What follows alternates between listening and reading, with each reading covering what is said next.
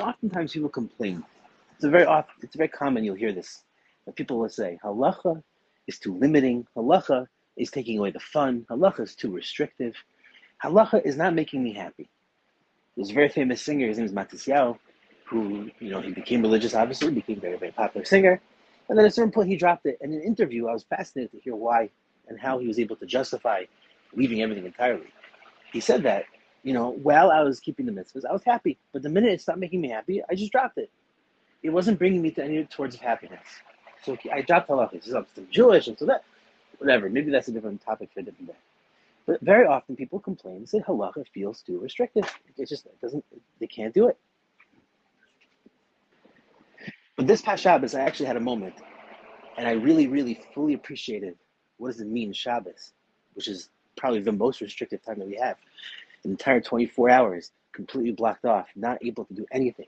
Things that you naturally do, normally do, to kind of pass the time, you find that's enjoyable.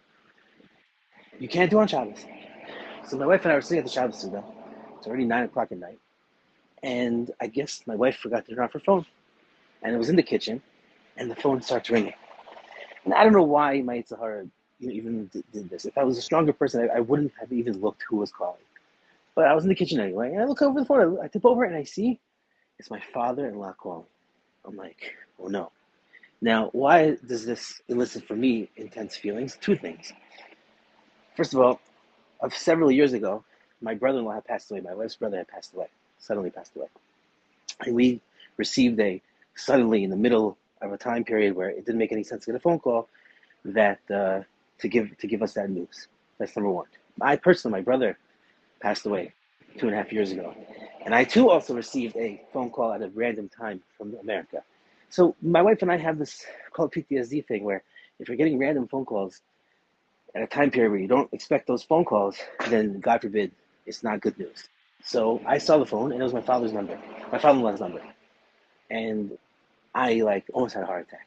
But I had a thought to myself, okay, you shouldn't mention this to your wife. Don't mention this to your wife. But again, it slipped out. It was so intense for me because I have that PTSD.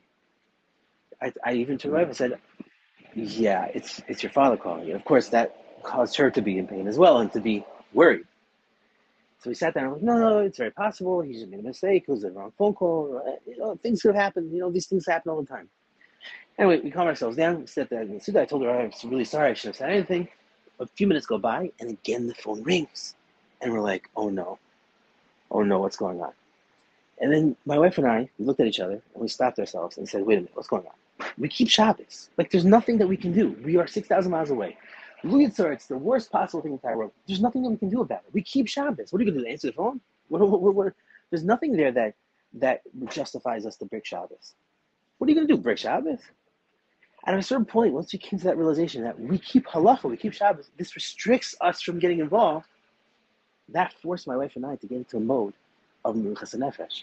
And what really Shabbos actually gives us, that level of Menuchas Nefesh, being like, there's nothing you can do, just release, just relax, just calm down. Once we did that, we actually had an amazing Shabbos. We didn't even think about it. And most of Shabbos came along, the first thing that we thought was, okay, what was the phone call? And just to answer the story, Baruch Hashem, Bli, Ayin Hara, nothing happened. It was a by accident phone call. Thank God. It was everything is okay. But we learned from that lesson. We learned from that Shabbos specifically and in general halacha, it can be restrictive, but it actually allows you the ability to release. And that's what we're talking is in Hashem. I heard from one of my rebbeim, Chil Per from Farakwa. He said, imagine if you would find the most calm people in the entire world, people that have just radiating Simchas HaChaim, where do you think that those people would be? You'd assume on a beach in Hawaii. You'd assume in the fanciest restaurant. You'd assume in the most getaway vacation areas. This is not true.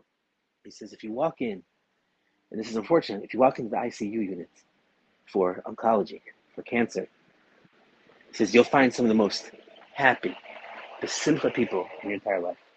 Why? Because those people, unfortunately, they have basically received a death sentence in a lot of ways, but they've accepted their lot. Oftentimes, when a person gets to that point, they've accepted the lot. Doesn't mean it's not painful. Doesn't mean it's not painful for family members. But there is a level of acceptance of your reality And that acceptance of reality itself brings you simcha. That's what halacha does for us. It gives us that ability within that framework to release, to let go. That you don't run the world. You don't run the world. Hashem runs the world. I always say, the very fact that they did not go away is a raya, is a siman, that Hashem runs the world, not you. Because if you ran the world, my God, first of all, how bad would the world be running? But secondly, it's because you don't run the world, Hashem runs the world. That's the answer. Just take a step back. That's what halacha does for us. The restriction, instead, does not bring pain, does not bring sadness. When done properly with the right mindset, it brings Simchas HaChaim. It brings true fulfillment. All the best.